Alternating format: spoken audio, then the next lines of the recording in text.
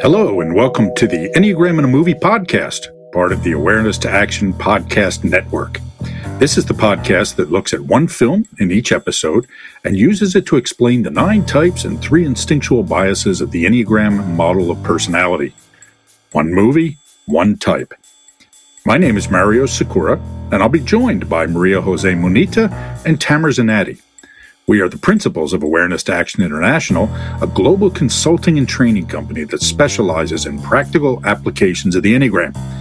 You can find out more about us and our work at awareness-to-action.com. In the meantime, make some popcorn, sit back, and enjoy the show.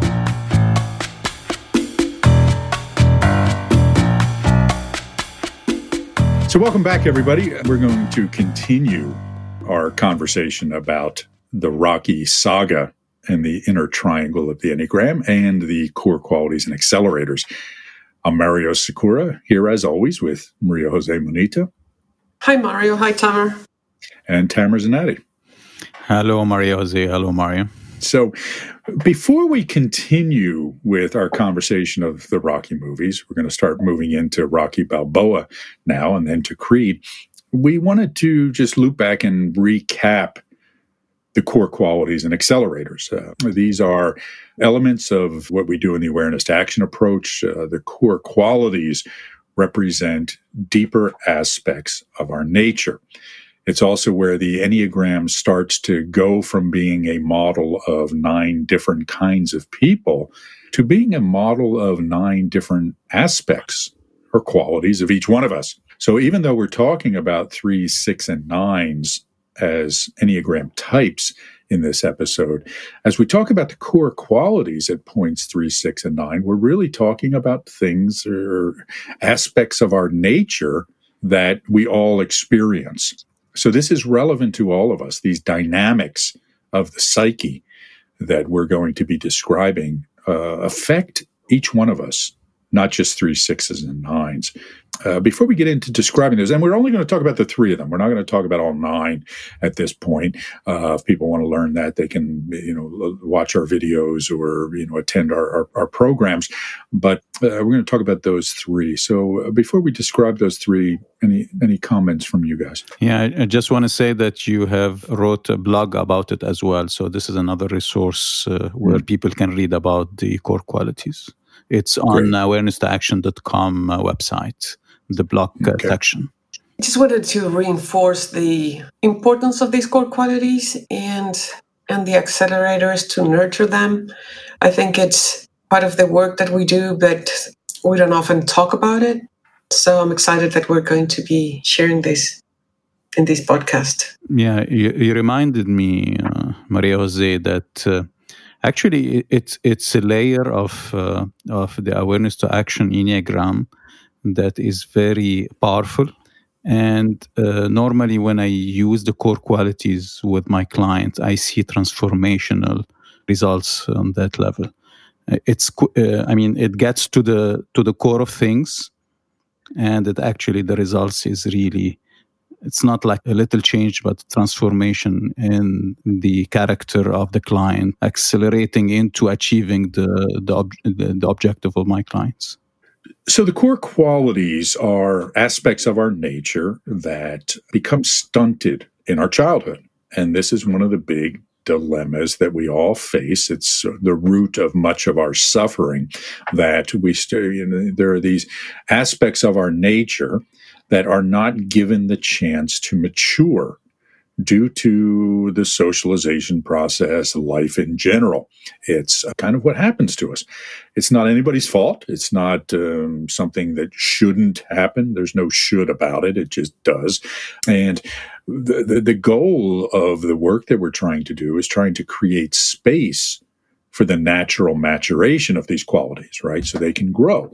We often use the analogy of the acorn and the oak tree, right? These qualities are not fully formed in us, like some people would suggest in some traditions that, this essence is there fully formed and we just need to reconnect to it.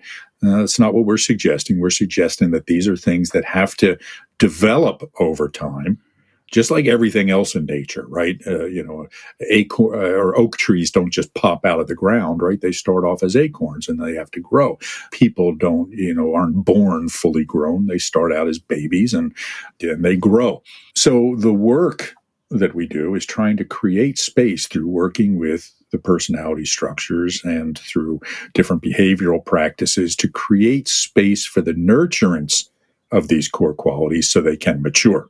So the core quality of 0.9 is benevolence, right? It's a state of good intention. And that's the way we like to think of these core qualities, as states rather than actions, right? You really can't do the core qualities, you experience them.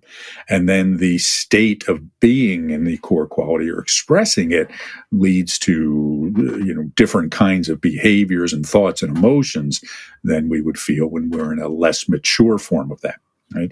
So for 0.9, it's benevolence. And the stunting of 0.9 is that we start to believe we are not good inherently, that we have to be good instead of just being good. It's our goodness is through the result of our actions and whether or not other people love us as a reflection of our fundamental goodness, right? Or a validation of our fundamental goodness. So what we all feel, but what the 9 feels most acutely, is this loss of contact with benevolence, this feeling of, I am not lovable, I am not good. We're babies. We have this benevolence, but it's in an immature way. So it's the lack of ill will. So it's not that we're trying to be good, bad, or we feel that we're good. We're just not bad. I think it's... you don't meet hateful babies, right? Yes. At least none that I've ever met. Right? Yeah. And that's different to the mature version of benevolence, which is more like expressed goodwill. So yes. It's more intentional, or it's more aware than the immature version. Yes. And that we need to nurture. And one of the ways to nurture it or allowing space for it, as you were saying, is practicing the accelerators. Yes, and we'll come back to the accelerators in a moment, but you're absolutely right. So it's basically through practicing the accelerators and working on rewriting the strategy over and over again. Yeah, and being a 9, the way I experience it, I mean, unconsciously sometimes it's like I need to get my burden out of others from the way. So it's not this stunted benevolence that the best solution for any problem is that I go out of the formula. So yes. Things would be better if my needs is not part of the formula. So people will not have this burden of fulfilling my needs. Rather than, should be the matured one, is, no, I have value and I can help this person or the people with my value in overcoming their challenges or achieving their objectives and so on. And so the idea of value takes us to 0.3, right? The core quality at 0.3 is value. Okay? When we see babies, we understand they are inherently valuable. Right? You bring a baby into the room and everything stops, right? Everybody gathers around. Everybody wants to see the baby. Everybody wants to protect the baby. Everybody wants to care for the baby. It's fundamental to our nature. We inherently place value on babies, okay? And babies kind of feel that, they kind of feel that, hey, wait, I do have this value. But again, the message that we get in childhood is you have to earn your value, right? It's not the inherent value that the baby has. It's this idea that, you have to sing for your supper. You have to go to school and get good grades. You have to clean your room. You have to do what mommy and daddy tell you. You have to be pretty. You have to be good looking. You have to be good at sports, whatever it is. So our feeling of value becomes externalized. Right? We don't just have this inherent sense of value that we all felt as children. We feel like I have to go out and earn my value in some way. And the challenge we all have is that because we're talking about something inherent, meaning just I'm valuable just because every life is precious. Because we lose contact with that, we start to, suffer because you can't capture an internal feeling of value through external accomplishment. Right? And this is the struggle of the three, identifying their value through what it is they accomplish. Who am I? Why am I important if I am not achieving anything? Yeah, and that's why the mature version that we see in threes of this core quality is, or in every type, but the mature version of value is a self-possessed achievement. It's not based on this external validation, but in something that rewarding independent of other people. Yeah. It's intrinsic. Yeah. Right? It's just there, and I feel it. Yeah. And the stunted version looks like you need to have the machine working all the time to produce value. So it's like value is an outcome of an ongoing action. And as both of you said, it does not satisfy me. And it takes lots of effort, and you're somewhere in a vicious circus. So the matured version, and this is my experience in my life, when I started to slow down and really doing it the easy way, just less effort and more value outcome.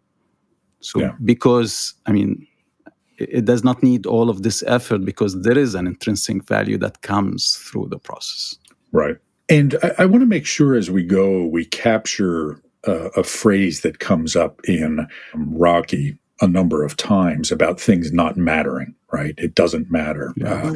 We saw that with the night before the fight with Apollo Creed when the promoter said, it doesn't matter, Rocky. But there's another version of it doesn't matter that I think actually reflects the higher aspect of value, right? We start to see where our accomplishments don't matter as much as we thought. Right. And I think that's reflected, as we pointed out before, that the hero in all three of these movies loses the fight. Right. So it's not about the obvious victory, but it's about something much deeper that we start to find. Okay. So the core quality at point 6 is confidence. It's this feeling of I can handle this, right? I'll be okay. I will figure out how to make it work. Or if it doesn't work the way I want, I think things will be okay anyway. So the child comes into the world, and yes, some children are a bit more neurotic and, fearful than others, but they haven't picked up the lessons yet about how scary life is, right? About how dangerous life can be, about all the threats and challenges that await us, right? So the baby has this sort of naive confidence that they go into. And we need that. Think of, if we didn't have this naive confidence, none of us would learn to walk, right? Because, we have to be able to do things that are a little bit, stretching us and, might seem reckless from one perspective. But so the challenge that the 6 faces due to that lack of confidence is this need to strive to feel secure all the time. They need to proactively identify threats, right? To have a highly attuned radar for challenges that are going on. Now, again, this confidence, lack of confidence, this stunting of confidence affects all of us. Yeah, and the mature version of this confidence is not that I just trust without ever doubting or ever looking at the risks. It's the appropriate preparation. So I look at the risks, I prepare for them, but then I go ahead and address whatever challenges I need to or want to. So it's not this kind of naive confidence, but it's more aware confidence. Now, it is interesting to me to see how Tamer refers to these things being a 9, because every time you talk about it, Tamer, confidence, value, and benevolence are kind of combined. Yes, so when you absolutely. Talk about benevolence, you talked about value, and there was something implicit about feeling confident about it. Yes. So confident that I have the value, that I'm good. And that's what we see in 3, 6, and 9s, that they are kind of one part of the other, and they support each other in different ways. Yeah, I mean, that's a good point, Maria Jose. I mean, while you're saying it, I can imagine it's like multifacets of the same things. I mean, these three lines, the triangle, is showing one thing with multiple facets, with three facets, let's say. So confidence here, I mean, I faced this a lot, especially in my career and certain points of time when you feel that actually, no, I cannot do it. I don't have what it takes to do it. This is a new challenge that is much bigger than what I can really face. And this is more of the stunted version of the confidence, where you see the challenge much, much, much bigger than what it is. It's like you're looking at a magnifying glass that make it much bigger than your capabilities. While the mature version is putting things in perspectives. This is the challenge. And this is the gap that you need to fill in between your capabilities and your challenge. And this happens by doing the hard work, raising the level of your capabilities. So it becomes more of logical process and more of an achievable thing, and more of, at the end, an effective way of overcoming challenges. This is an important insight into the nature of the Enneagram, right? So everybody likes to think of the Enneagram, again, as these 9 different personality types, okay? And yes, it is that. But the Enneagram also represents a dynamic between forces, right? And this point here of the interconnectedness of these 3 core qualities is an important one. There's no hard line, right? These are not 3 things in separate boxes that are part of a collection of things in a toolbox. These are, any attempt to talk about human nature is an approximation, right? It's a diminishment of the thing itself. And we have to keep remembering that this is not just 3 separate things, but 3 interwoven things that are more of a stew than, a separate course meal or something, right? So, everything is blended together in an interwoven way, and you can't take one out, right, without influencing the others. And in the same way, work on one of these areas will influence the others as well. Because the points 3, 6, and 9 are part of the triangle, doesn't mean that this only happens with these 3 types or points. I think that for me as a 1, there's a similar thing with the core quality at my point and the 2 connecting points. Yes. They're very interconnected, and right. Working on one develops the other. And although they're not a perfect triangle. Awareness to Action offers a unique approach to applying the Enneagram professionally with leaders and organizations, as well as for personal development. What makes us stand apart is our Enneagram expertise and focus on understanding human nature. We know people because we see people. And this is a skill set that can be taught and learned.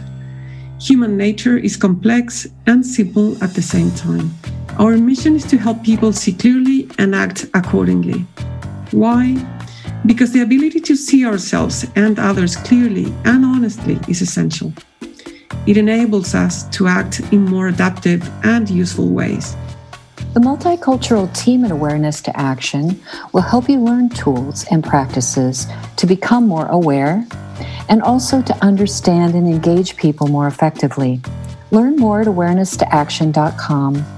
Join us at 2021 for exciting learning opportunities. I have an observation and a question for you guys.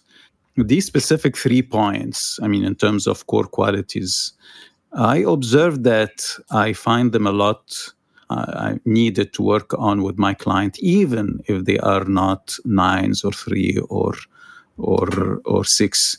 And my analysis for that, this is this happens due to the connection to business. I mean, in business, you need to really create value. You need to be confident that you can go over challenges and achieve objectives. And you really need to be satisfied that you have some kind of benevolence and creating something good for the others. I don't know, what's your reflection on that? Yeah, I agree. There is something fundamental about these dynamics that is relevant to all of us. One of the things we've already talked about is how the core qualities all are something we all experience, that all influence us in one way or another. But there is something about points 3, 6, and 9 that is foundational to what it means to be human. I mean, they really are the fundamental questions. Who am I? Right? Why am I here? Okay. How am I going to make it through this world? And so there's a lot of talk that's, very superficial about the 3, the 6, and the 9 being kind of the fundamental types, and then the others are sort of variations on that. I don't buy that. But these 3 points, when we're talking about this deeper layer of the Enneagram, really do represent something foundational and fundamental. And yes, that influences us in our work lives for sure, right? Because these are questions about how am I going to function in life? Yeah. And it is my experience as well. And I was just thinking that, so our society, at least here, it's so based on value and how you measure the value that you have and usually externalize that. So I find myself really, really often working on value and nurturing that through the accelerator at point 3 with most of my clients. And the other 2 as well, but not as much as value. Right. But I think it's because we're working with executives and because society kind of demands a level of success. And also I think that at some point in life, which I used to see like around 50 years old, but now I think it's even earlier, there is a crisis of kind of sense of like, what's my purpose in life and why am I here and I think that goes back to the point 3 core quality and accelerators. So So let's use that to transition to the accelerators, right? So the accelerators are practices that we use to nurture the core qualities. So again, the analogy is that the core qualities are in immature form, like an acorn, and we need some way to help them develop. And the accelerators are practices that we have found that help to nurture the maturation of the core qualities. And they're fairly simple, right? I mean, but they're very targeted, okay? And so at point 9, the accelerator is generativity. Generativity is this idea of working to nurture the next generation, okay? It's giving of myself in a selfless way. It's recognizing that I have something to offer and other people would benefit from what it is I have to offer. I may gain the intrinsic satisfaction of sharing this. It may make me feel good to help others, but there's no substantive gain. There's no, it's altruistic in a sense, or as altruistic as any behavior can be. And there's less of a fear for 9s and for everyone to look arrogant when offering these to kind of the world, right. Because it's kind of helping, mentoring. Yeah. But you're not charging any money for it, right?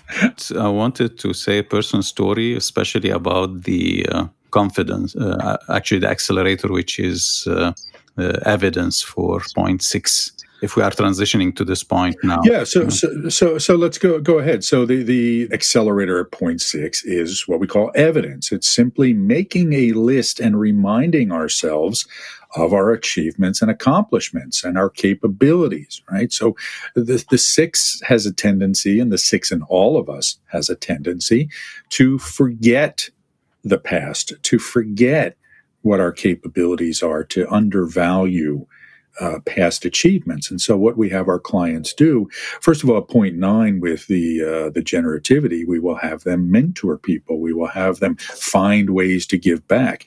And at point 6, when we're working with evidence, we have them make lists of their past achievements, not to publish to other people, not to brag about, not as part of their personal brand, but to remind themselves of who they are and what they've done. And many times I've seen that they have a hard time making that list because they don't see certain things as an accomplishment. Yeah. So when going through what they have done, you can help them see that certain things are worth noting, that they're evidence of them being capable. Yeah. I remember working with a type 9 client one time and giving him that exercise, and he forgot to write down that he had earned a PhD. Right? So you're right. We can lose sight of that. Yeah. So go ahead, Tamer. Yeah, actually, it was a story with you, Mario. So I hope it's not an embarrassing one. So yeah, okay. It was a good one, and the beauty of it that I experienced the accelerator of the evidence. So since I had this experience, I know when I use it with client, what do they experience? And this is a very important thing for a coach, is to have the same experience that the client they go through. So I remember that was in 2015 or 16. I wanted to quit my corporate job, and I asked you, Mario, to coach me through it. And you did. Actually, it was a couple of coaching sessions. At the end of the first coaching session, you said, okay, I want you to create this list of your achievements and your capabilities. And if you can't really, I can't remember if this is what you said or this is what I came up with. I think this is what you said. And if you really can find a lot, because I expect you not to find a lot, just ask people that you trust about your capabilities and your achievements. And for me, when I heard this request, I said, come on. I've been in corporates for almost 28 years. I did this exercise when I was very young. What the kind of a silly exercise is this? So that was my reaction, but I was polite with you. I did not say anything.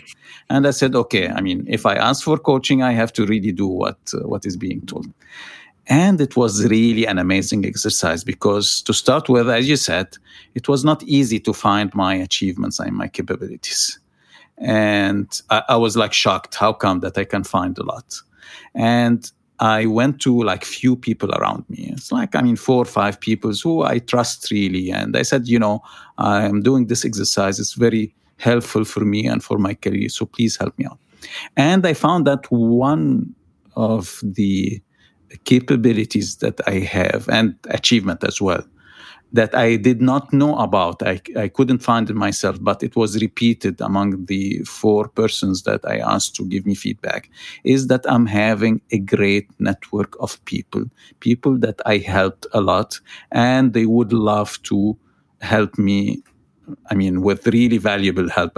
It's like consultant who would give me his consulting services that he charged for thousands of dollars. He would do it for free. Someone who will get me into meeting a top-notch person. He would do it because he's just returning something that I did. And that was, that among others, but this specifically, when I realized that I have that was the most important tool I'm been using since then. Yeah. And again, with these accelerators, they're deceptively simple, most of them, but it's getting the right one for the right person for the right need, right? And I think that's where that's the beauty of the Enneagram. It tells us exactly what a 9, 3, or 6 needs, right? And I think, and when it's the right time, I think that at some point they're not prepared for it and they don't see the value of it. It doesn't make sense. So I think that there's a point when it's required and most useful. Yeah, and that's just dependent on the wisdom and brilliance of the coach. Of course. Yeah, actually, what happens when I give these accelerators, I mean, any of these accelerators to my client, I mean, it will start with seeing them so simple and actually Yes. in the mind of the client, why am I paying that high fees for these simple things? But next session or after few days, they would come back and would say, that was a very deep and profound exercise that is helping me a lot. So the third accelerator, right? So we talked about generativity, we talk about evidence. The third accelerator, and the one related to point 3, is purpose, identifying a sense of purpose or even a specific purpose statement. Okay, what is it I'm trying to accomplish? And again, to your point, Tamer, this is something that everybody does, right? I mean, this is something that you do in university, or you do in a basic management program, et cetera, et cetera. But by the time people get to the point in their careers where we are working with them, they have lost sight of that. Right. And they realize that the purpose statement they might have developed earlier in life, was they weren't far enough along in life to really have a sense of what their purpose was, or they've changed so much that it's different. So what we want to do with the 3, and again, for the 3 and all of us, is say, okay, all this stuff you're doing, why are you doing it? Right? What purpose is this for? What direction is this going? And this can actually be a fairly daunting activity, because people think, my goodness, figuring out my purpose in life, people go on, spiritual quests to figure that out. And they wait for some revelation, some burning bush or some clouds or some message in the sky that will tell them what their purpose in life is. It's not that big a deal, right? I mean, when you think about it, it's just, okay, give some thought to what it is you're trying to really accomplish in the next foreseeable part of your life, and write it down with a pencil, right? We always tell people, you write it with a pencil or in a Word file. You're not getting a tattoo. You're not committing yourself to a lifetime marriage to this purpose. It is just to give you some sense of the why about what you put your energy into. Because what 3s are wrestling with is just this feeling of, I just need to achieve things. I just need to do things. I need to do this. I need to do this. I need to accomplish. But they feel like a hamster in a wheel, never getting a sense of why I'm doing this, what I'm really trying to get at.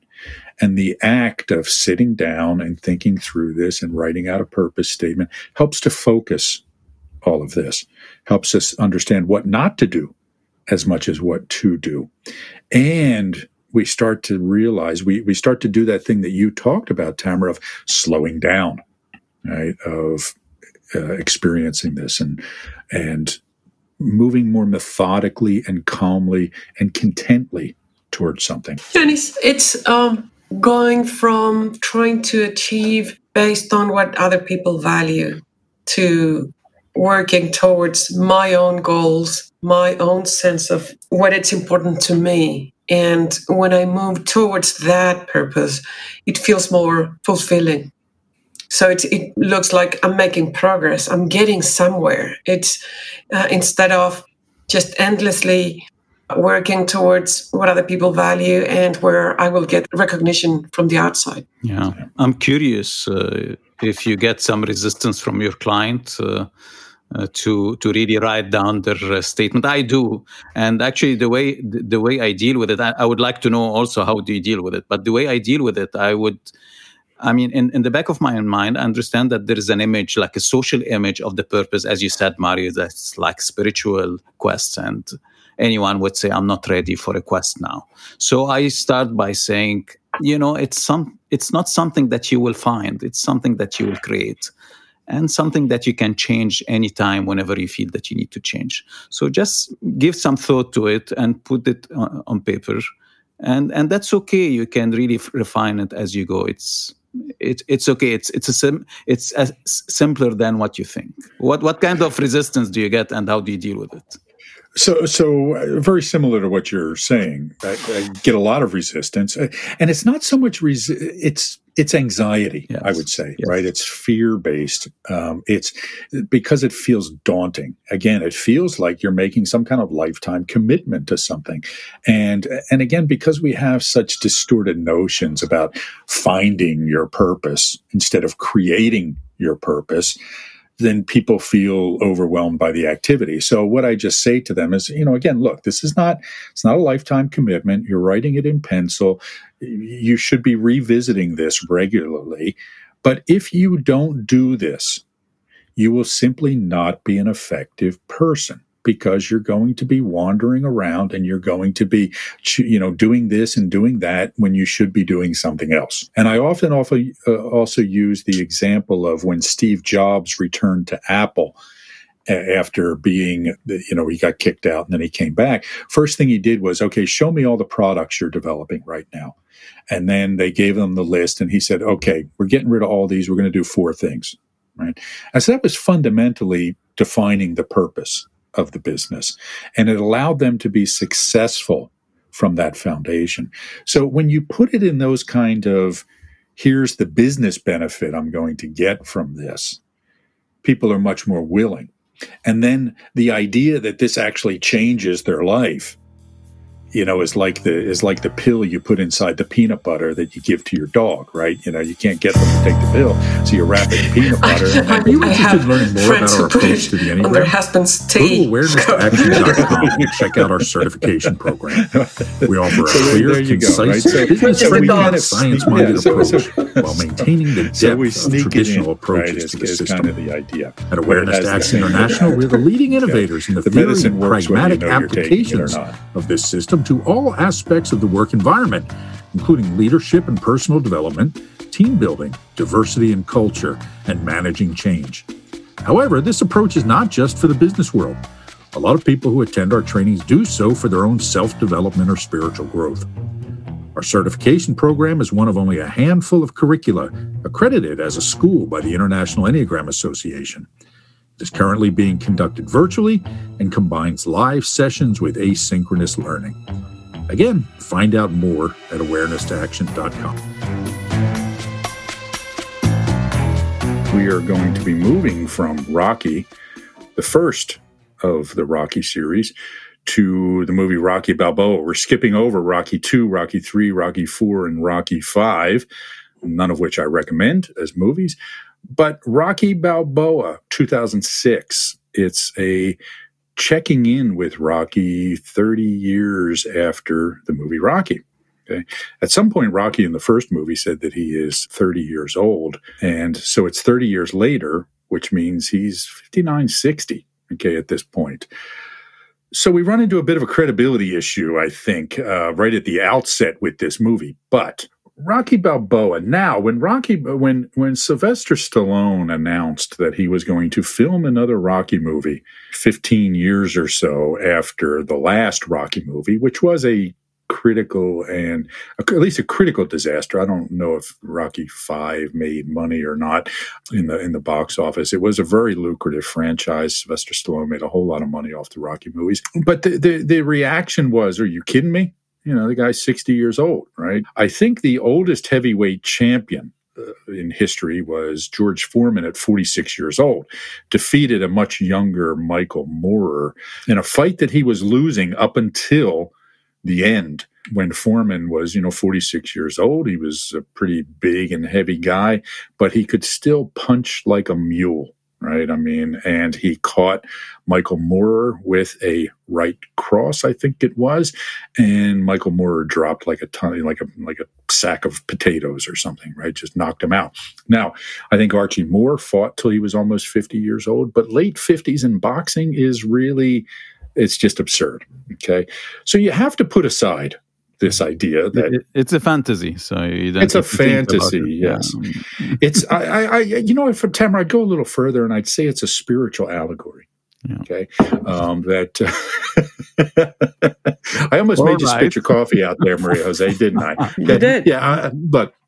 Look, it was Sly Stallone wanted to get one last paycheck off of Rocky, I think, and it was a surprisingly successful movie, and it was surprisingly well received by most critics and even the audience. It made a lot of money. It made over $100 million, and I think on a $24 million budget, did well. People liked it. Right. I know that I did. And I'll tell you why I liked it, because having endured most of those other movies and watched the character of Rocky become diffuse, becoming more three-ish than the person he really was, he became a less interesting character to me. And when we revisit Rocky Balboa, that guy's Rocky. Right? I mean, you can see, okay, yeah, that's that same guy from 30 years ago from the first movie, right? There was not this sort of, well, wait a minute, who's this guy?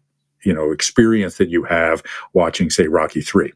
Okay. I'm lucky that I didn't watch all those movies, so I only watched Rocky Balboa, and Creed. So.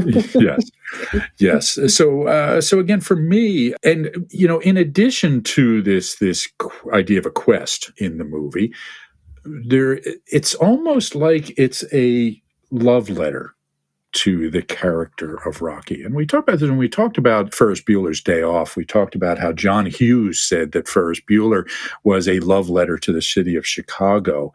And I felt that Stallone, who wrote and directed Rocky Balboa, was kind of doing the same thing with both the character of Rocky and the city of Philadelphia. Thoughts on that? Well, I think with the character, yes. I couldn't help myself but adoring the character. Mm-hmm. It's too lovable. And as for Philadelphia, I think that you probably, because you're from there, you're reading more into it and have more distinctions than I do. But to me, it's a lot about highlighting everything or many things about the city. Definitely. Yeah. So I agree. Tamer, any thoughts on that? Yeah. I think I have seen Rocky 2 and 3, not 4 and 5. So I think after these commercial movies that kept on, part 2 and 3 and so on, Sylvester Stallone wanted to have something that present the humanity of the character with all dimension of humanities, with the soft parts, the weak parts, and even the great parts that evolves from underdogs. I think also that this movie is, in a sense, very autobiographical for Sylvester Stallone, right? I mean, in the late 70s, early 80s, Stallone was the biggest movie star in the world, right? And there was this sort of battle through the early 80s of who was the bigger star, Sylvester Stallone or Arnold Schwarzenegger, right? And they had this kind of friendly rivalry that shows up in the Expendables series of movies. So he was huge.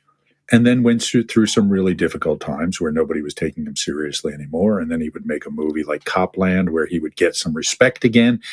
And so he was kind of asking this question of, all right, what's this all for? Who am I if I'm not the most famous actor, in the world, and all of these sort of questions. So I think this was a very autobiographical movie, told through the character of Rocky. As I said in the last podcast, this movie is very much about regret, right? It's about time. It's about, I think, too, something that was interesting to me is it showed the cyclical nature of self-development, right? Self-development and growth is always 2 steps forward, 1 step back. Okay? It's never finished. We keep getting dragged back into a new or different version of the same crap we've been struggling with our whole life, right? So it's, progress is not linear in this perspective when it comes to working on ourselves. It's more like a spiral, I like to think, right? It's like we're climbing a spiral staircase, and we keep revisiting these same themes over and over and over again, but in a slightly different way, right? A more elevated way, perhaps. Yeah, life hits us with kind of the same stuff over and over again, but we are different, and the challenges are different as well. When you're 50 or 60 is different than when you're 30 or 20. So I think that it's a new wave of identity crisis or facing some challenges that might have looked similar before, but you're not the same. And at that point in your life, they're not the same either. So in the opening of Rocky Balboa, it is the anniversary of Adrian's passing away, right? Rocky has lost the love of his life. He is on kind of an anniversary tour with her brother, Paulie. And it starts out at Laurel Hill Cemetery in Philadelphia, overlooking the Delaware River. A beautiful, beautiful, beautiful spot. One of the prettiest urban areas I've ever seen. And her tombstone is actually still there at the cemetery, right?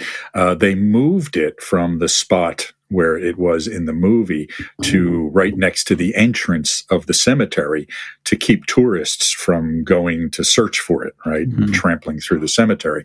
But you can still see her tombstone. Yeah, right. So, and Rocky, it starts off with him sitting in a chair that he keeps in a tree by her grave, and Paulie's standing in the background, kind of like, come on, Rocky, let's get out of here kind of thing. And they go from one stop to another. In a way, it's he's revisiting all the things he did with Adrian in the past, but he's also reflecting upon his life, right? He is looking back and he is noticing the changes in things, right? The pet store where she worked is still there, but it's closed and boarded up primarily. He goes to the ice rink and it's just a vacant lot with, pieces of the ice rink still there.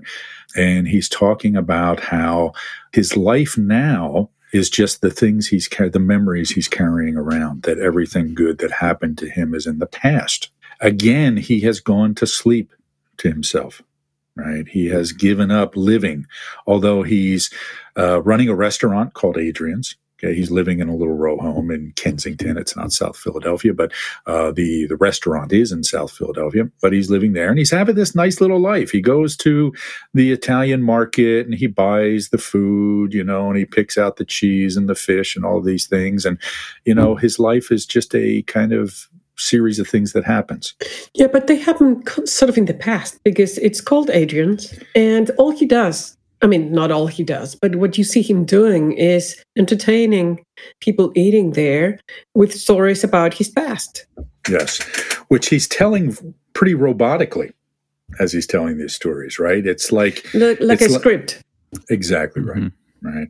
You can tell. And people would say, even later when people come to visit, he say, do you want to hear me tell a story? People like these, and there's, these different things where he is reacting to life in a rote, habitual way. Clearly older, much older, 30 years, clearly wiser. I think he has more to offer. He's, scarred by life, but, I think it was Hemingway who said, we're stronger in the broken places. And I think that shows in Rocky throughout the course of this movie. But, again, he's living on autopilot in a sense. Yeah. And when he says that if you live someplace long enough, you become that place, which is a line that gets used. And we mentioned it in the previous podcast. It's sort of that, like he's not that alive as well. Right. It's right. Yeah. He has blended in with the place and with the routines. Yeah. Right. And again, this is the dilemma of the nine. It's this losing of oneself to the other.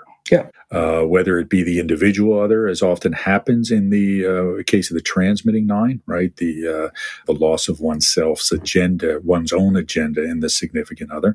The navigating nine loses themselves to the group. The preserving nine tends to lose themselves to the cocoon, right? To kind of blend in. So we're seeing this with Rocky. And a couple of things start to happen, right? So he is doing his nostalgia tour, and he encounters Little Marie in a bar. Okay, he wanders into the same bar from the first movie, the Lucky Seven, I don't know if that's a real bar or not. It's under the shadow of the Market Frankfurt elevated train in Kensington, for those of you who want to go look for it. So he runs into little Marie. He doesn't know who she is. She obviously knows him. We skipped over a point. I'll go back to it in a minute, but when he shows up at his son's office, his workplace. So I'll go back to that in a moment. But he walks into the bar, and of course, everybody knows who he is in the bar, the six people, in this pathetic bar, and the bartender. She says to him, "I'm sorry that, but to hear about your passing." And he says, "Yeah, she died of the woman cancer, right?" And so the only he was not.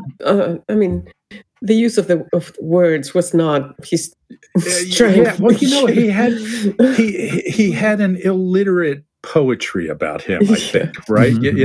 Like, for example, later when she says that her son's father was from Jamaica, he says, "Oh, European," right? And so, not a knowledgeable charming person. He was charming. Yeah, he's not a knowledgeable person, but he had some wisdom to him, right? I think. And so the only Philadelphia accent that appears in these movies is the girl who walks over to him in the bar and tries to get free drinks out of him. That's the only person in any of these movies who represent how people from Philadelphia really talk, which is why they don't show it in movies, because it's really not a pleasant, accent. So anyway, so he ends up realizing that he's talking to Lil Marie from 30 years ago, who is now all grown up, although he still calls her Lil Marie throughout the movie. He offers her a ride home, meets her son, who's a son named Steps, short for Steven, who's not real friendly to Rocky. So an interesting thing happens here. Maria Jose, describe what's going on in this scene. For some strange reason, he feels drawn to helping them and to support them and kind of take care of them, I guess. It's like if he had lost some sense of purpose and he needed something to look forward and not just look back. And his son doesn't want to have much of a relationship with him. Yes. And these people looked so alone, and he felt like protecting them, I think, and nurture them, and offers her to hang out with her son. And it's all weird, because it is almost like, is this guy a stalker? Yes. Or, what's going on here, right? Okay. It's hard to explain. It is hard to explain, but it captures this idea of generativity that we talk about related to point 9. The accelerator that helps us nurture the core quality of benevolence is generativity, this idea of giving to the next generation without expectation of something in return. It's about stepping outside of oneself and one's own needs just to be altruistic in a sense and to help others grow. And so something happens here. It might be this reconnection with the past, in the midst of his mourning about the past. It might be this seeing this young man who, is clearly, living a tough life, right? I mean, this is not a nice neighborhood they're living in. The houses next door are burned out. The front street light's not working. So he takes it in his heart to help them without a sense of expectation. It just makes him feel good. Exactly. Right. It just feels good to do it. Tamara, were you going to comment on that? Yeah, and I would say also his bad relationship with his son is like causing him kind of pain that he feels, unconsciously compensating for it by the relation with Steps, or trying to guide him, trying to make their life better. So it is kind of filling a void for Rocky, right? Because we didn't talk about his relationship with his son, but his son is all grown up now. He says to him, when I was reading the background, it said his son had joined a law firm, but Rocky, when he's talking to him in the previous scene, and he says to him, "Don't let those numbers drive you crazy," right? Which made it sound like he has some kind of accounting job or something. I don't know. But anyway, he shows up where his son Robert, now an adult, works. And Now, this is Rocky Balboa, right? Favored son of Philadelphia, showing up in this Center City office building in this big lobby, and people are coming up, yo, Rock, can I take your picture? Can I get your autograph, sort of thing? And here's this poor kid trying to make his own way in the shadow of, the most famous person in the city. Okay. There's clearly a strain in the relationship. I don't think the problem is that he doesn't love his father. It's like the identity or the image of his father that he is trying to avoid. Yeah. And he feels conflicted about it. Yeah. It's this idea of how can I know who I am if every time somebody looks at me, they see you, right? They don't see me, they see you.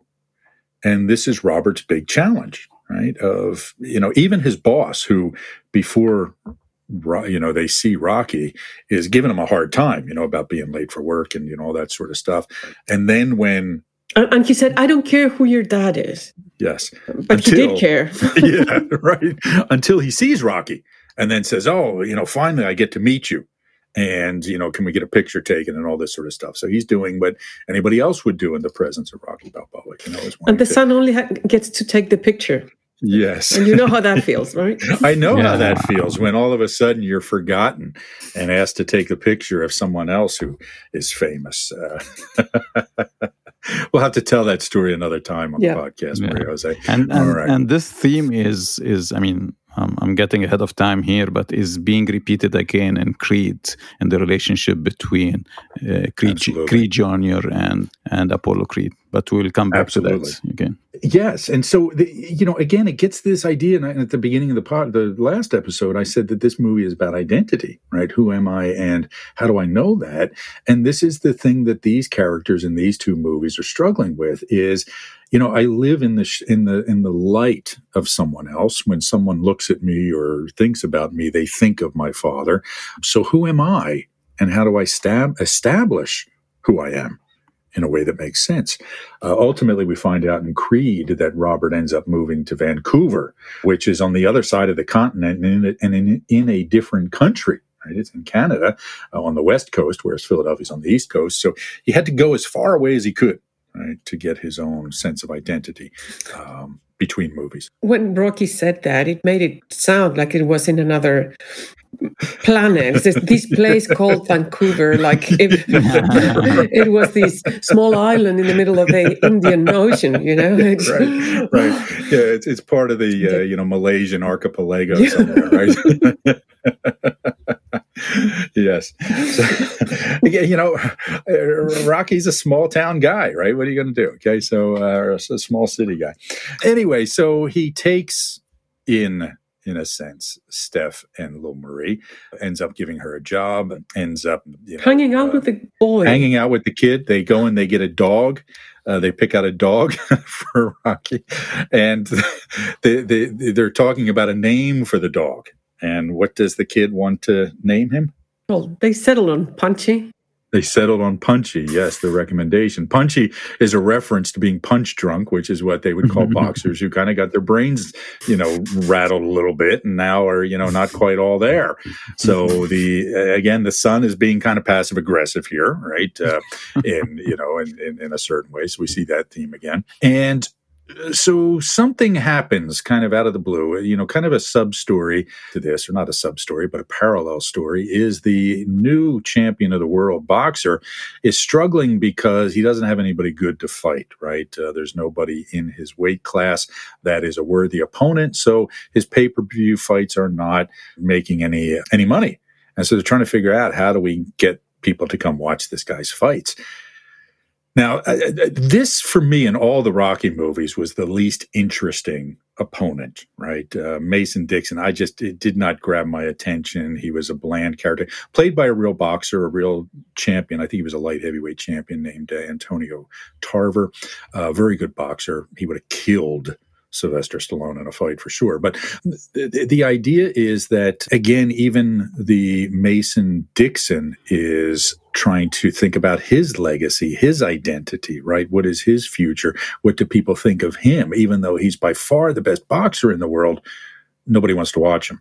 By the way, I just have to say this. Mason Dixon, his nickname was the Line. Now, the two of you probably won't know this, but the Mason-Dixon line is the border between Pennsylvania and Maryland in the United States. Mm-hmm. And it was the border between the North and the South in the Civil War.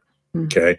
So it just pulls me out of the character to know that this guy's named Mason Dixon. I just, and I can't, it's so hard for me to not call him Mason Dixon Line because that's such a, that's a thing in American history. But anyway, one of the sports channels does a fantasy fight, which, they do sometimes. They compare fighters across generations, somebody from the past to somebody, newer. And they say, okay, what would have happened if these two fought? And they debate about it and they argue about it and they have computers involved and that sort of thing. And so they start showing this fantasy fight between Rocky Balboa and Mason Dixon. But is this a real thing in reality? They do these? Oh yeah, they do these things. Yes, they often do this, and people argue about it in bars. Would Rocky Marciano have beaten Muhammad Ali? Would Muhammad Ali have beaten Mike Tyson? That sort of thing. Really hard to compare for a lot of reasons that we don't have to go into here. But so it's all over the news. Start with well, it's not just it's just that it's a different era. Nutrition's different, training is different, right? Pretty much everything. Yeah, exactly. I mean, if you remember after the first fight, in Rocky, first thing he does after the fight is light up a cigarette, right? Mm-hmm. So boxers don't train that way these days, right? So anyway, the point is the computer picks Rocky Balboa to beat Mason Dixon. Mason Dixon is none too happy about this. His friends are, saying, "Can you believe this crap they're talking about you?" All this sort of stuff. Robert Mason Dixon, is he a 3? Yes. Yeah. Yes, I think so. Transmitting 3, I would imagine. Right. So Robert is in the bar with his friends when this comes on television. That bar is called the Irish Pub. It is still there. It has survived through Corona, a very popular place in Philadelphia.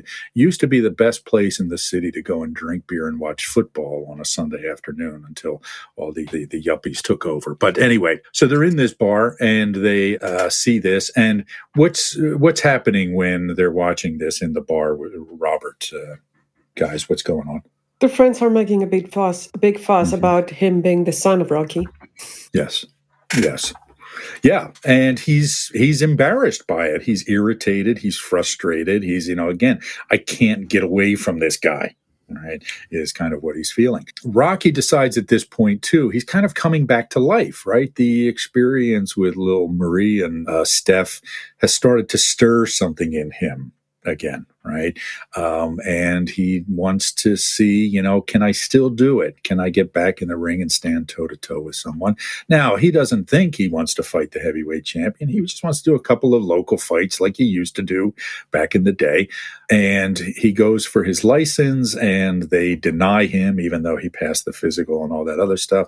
And he gives this speech, right? The first of a couple of speeches Rocky gives in this movie, where he convinces the athletic commission to give him his license. But it's funny that he's about to leave when he does it. So he's standing up almost at the door when he gives his speech. So again, It's this temptation to not do anything about it, but then to give up, but then halfway through change his mind and say something. Yes. And so he makes a compelling case why a 59-year-old man should be given a license to box professionally in the state of Pennsylvania. And again, look, it's, as we said, it's a spiritual allegory and it's not a reality-based film, right? or a fantasy. So when it gets into the news that he got his license, again, the promoters of Mason the Line Dixon say, hey, here's a way we can make money. This is something that people will care about, that people will watch, and we can make money off of this. So they convince Mason Dixon to hold a exhibition bout with Rocky. Are you interested in learning more about our approach to the Enneagram? Go to awareness2action.com and check out our certification program. We offer a clear, concise, business-friendly, and science-minded approach while maintaining the depth of traditional approaches to the system. At Awareness to Action International, we're the leading innovators in the theory and pragmatic applications of this system to all aspects of the work environment, including leadership and personal development, team building, diversity and culture, and managing change. However, this approach is not just for the business world. A lot of people who attend our trainings do so for their own self-development or spiritual growth. Our certification program is one of only a handful of curricula accredited as a school by the International Enneagram Association. It is currently being conducted virtually and combines live sessions with asynchronous learning. Again, find out more at awareness-to-action.com. It's interesting that in the 3 movies, there's something like that. It's just convenient to pack these fights this way because it sells. And it's kind of a 3-ish thing. It's useful. It's good thinking. It's good business. And so if it works, let's go for it. Yes.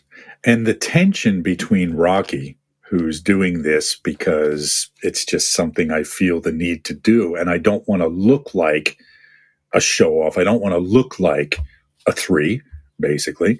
Resist this. It's about this tension between the 9 and 3 points in the Enneagram. Okay.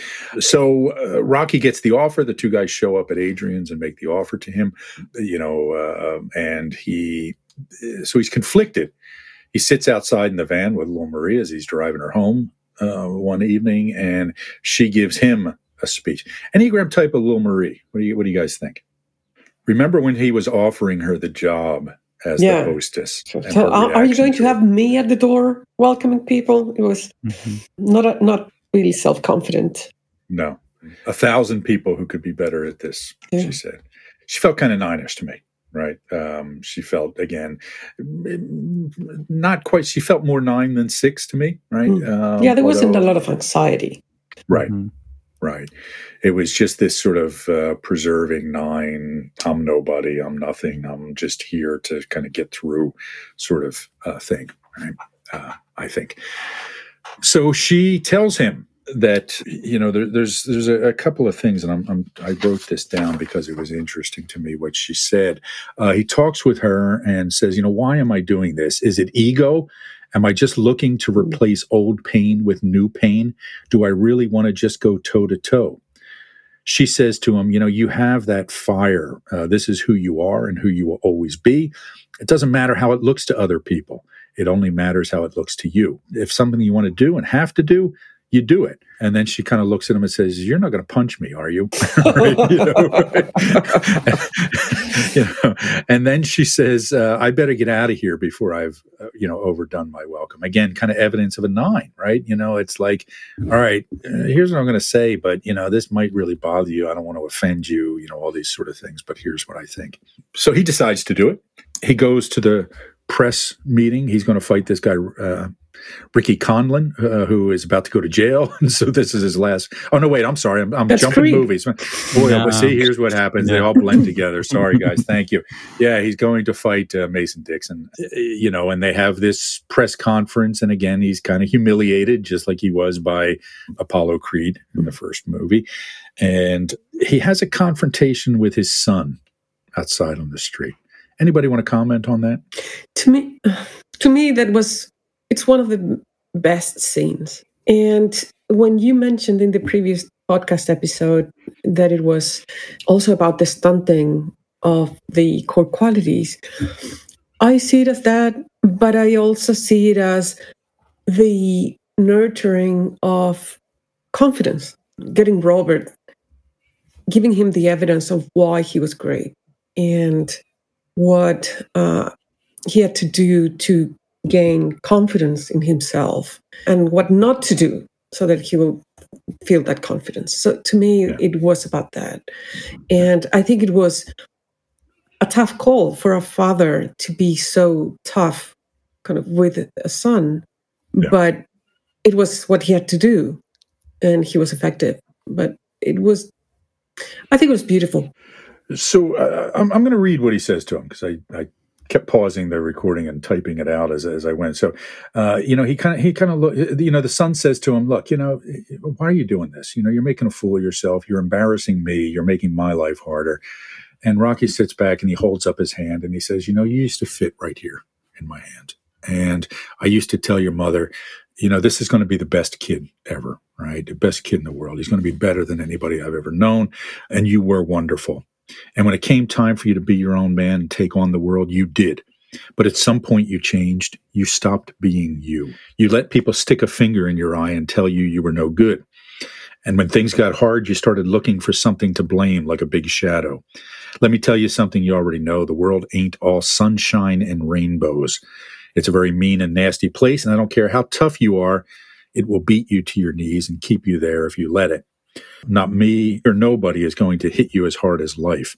It's not about how hard you hit. It's about how hard you can get hit and keep moving, how much you can take and keep moving forward. That's how winning is done. Now, if you know what you're worth, go out and get what you want. But you got to be willing to take the hits, not pointing fingers at anyone and saying, I'm where I am because of him. That's what cowards do. And you're no coward. So again, as we talked about with the 6, the fixation is cowardice, right? It's of seeing something and then not going for it because of the fear. Okay. And so there is this. And you can almost, Rocky's talking to his son, but he's talking to himself as well. Right? Mm-hmm. So I agree with you, Maria Jose. This is about these 3 points. Okay. Again, of, am I valuable? Right? Am I worthy of love? And do I have what it takes to survive? So there's this questioning of it. Now, and again, as I watched that scene, I kept thinking, okay, is this just ego talk, right? Is this, are we going to be criticized for, this is not spiritual. This is just doing this. And I don't give a crap. It's, this is what life is. And if spirituality is not about how we cope with life more effectively, then I have no time for it. I see some of these sentences are being repeated again with creeds. Mm-hmm. I mean, especially this sentence that it's not about being tough, or it's about receiving the hit and keep on moving after that, something like that. And that demonstrates again that the 3, 6, and 9 are interchangeable pieces of each other. Yeah. Right. Mm-hmm. All these pieces manifest in 3, 6s, and 9s, but it's just like you're looking at something from different angles. Okay. And every 3, every 6, every 9, and of course, every human being wrestles with these issues. Okay, which again speaks to the core qualities. Go ahead, Maria. Yeah, so I'm not sure if we have defined all core qualities, but in the case of point 6, it's confidence. And yes, as we see that in an immature version is the ignorance of threat. So it's these, again, being naive in terms of what's going to happen to me during my life. So I don't feel fear because I don't know what's coming. But then the mature version of this confidence is the appropriate preparation. So I think that's what Rocky is preparing his son for. It's like, what? Things will come at you. But, if you're prepared and you have what it takes to be prepared for it, just stop blaming the world. And amen. And grow up.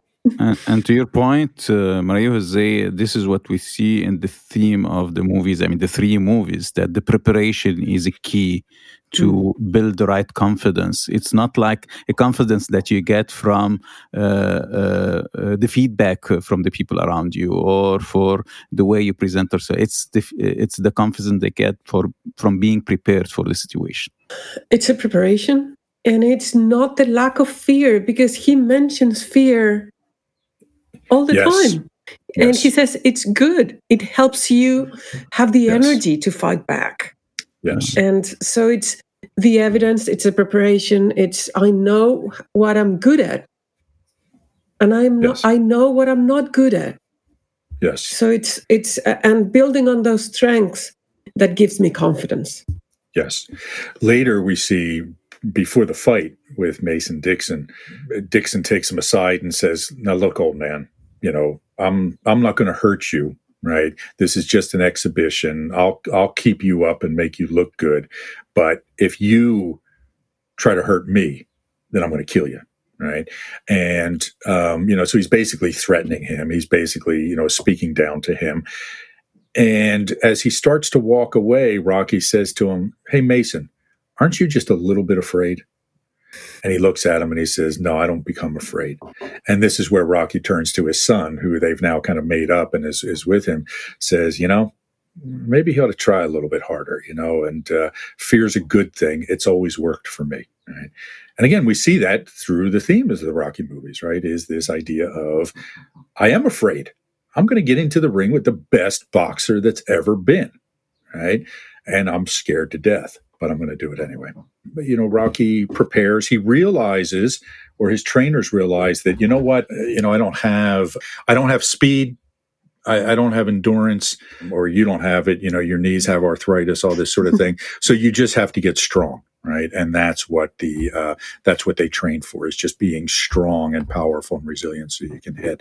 He trains for the fight. He gets into the fight, and of course, he almost beats Mason Dixon. But it's this movie where he leaves the ring before they even read the decision, right? Because he just doesn't care. And at the same time, as you pointed out in the previous podcast, Maria Jose, he's kind of glorying in the adulation. But again, this is not, it doesn't feel to me like an ego being stroked. He's just kind of truly enjoying it and connecting with people and letting people see him. It's not like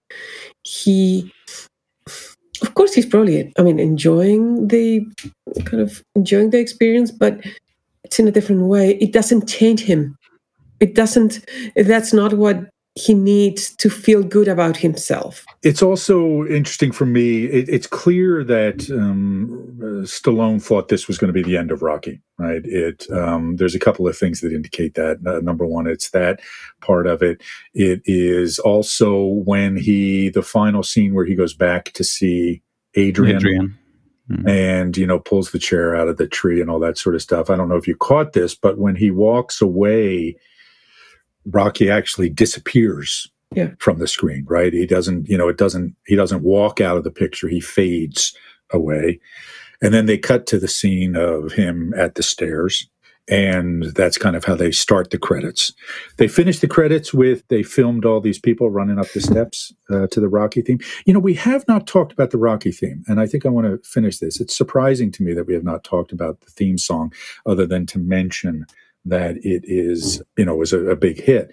I mean, one of the most iconic pieces of music, I think, in movie history, right? I think it's got to be one of the most recognizable. I don't know, from you guys, again, we didn't talk about the cultural differences and how it affected this movie, but was that a piece of music you guys were familiar with? Yeah, but it's not, I'm not sure that it will have, it had the same impact that in the States, or let alone Philadelphia, But so the music budget for the first movie was $25,000, which is almost nothing. And so they had to make use of this. And it is a big brass. It reminds me of music that would be playing at a Roman Colosseum or something. It's just so big, so, filled with energy, so inspiring that it makes this, recurring theme. And so that starts to play as it goes through, and the music is playing at the credits as people are running up and down the stairs. So key points here for the movie are that it's about overcoming of grief and resentment and the shutting down of ourselves in reaction to that. It's about time. We didn't talk about time yet, but there's the scene with Paulie and the watch, right? When he gets forcefully retired from his job at the meat plant, and they give him a check, and Rocky says, "Well, if you retired, why didn't they give you a watch?" And he said, he freaks out. "I don't need a watch. I have a watch." Again, it's about time, as a recurring theme through this, and aging, and again, distance from our fundamental nature that happens. Yeah, and I think that if we go back to the core qualities, we've mentioned the core quality at point 9, that it's benevolence. We've mentioned point 6. And at point 3, we have mentioned that it's value. But again, in an immature way, it's this self-centered importance. So I need other people to make me feel that I have value. Right. And it is through the accelerator that its purpose finding my own purpose. Why am I doing it? And this is little Marie's speech. It's whatever you want to do. It doesn't matter what other people want to do. Right. And the mature version of value is the self-possessed achievement. And that's what I think it displayed at the end of the fight. He's just grounded. He doesn't need the other people cheering. He's enjoying it, but he doesn't need it. The other thing that I just want to reiterate is that the transformative practice for nines is around this idea of generativity. Right? It's about coming to the realization of, well, wait a minute. I am somebody. I am worthy of being loved. I am worthy. I do have value. And the only way, or one of the ways that's easiest for them to remember this, is through service to others in a selfless sort of way, right? It's not about stroking the ego. It's not about, I'm going to get something out of this. I mean, Rocky didn't have anything to gain from helping little Marie and Steps other than the intrinsic value of doing so. And he's all the time doing that throughout the movies.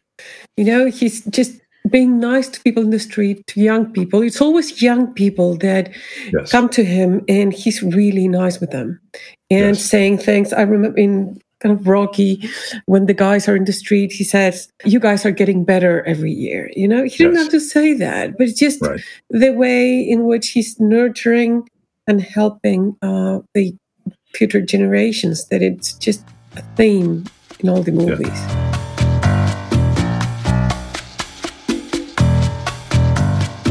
Thank you for listening to the Enneagram in a Movie podcast, part of the Awareness to Action podcast network.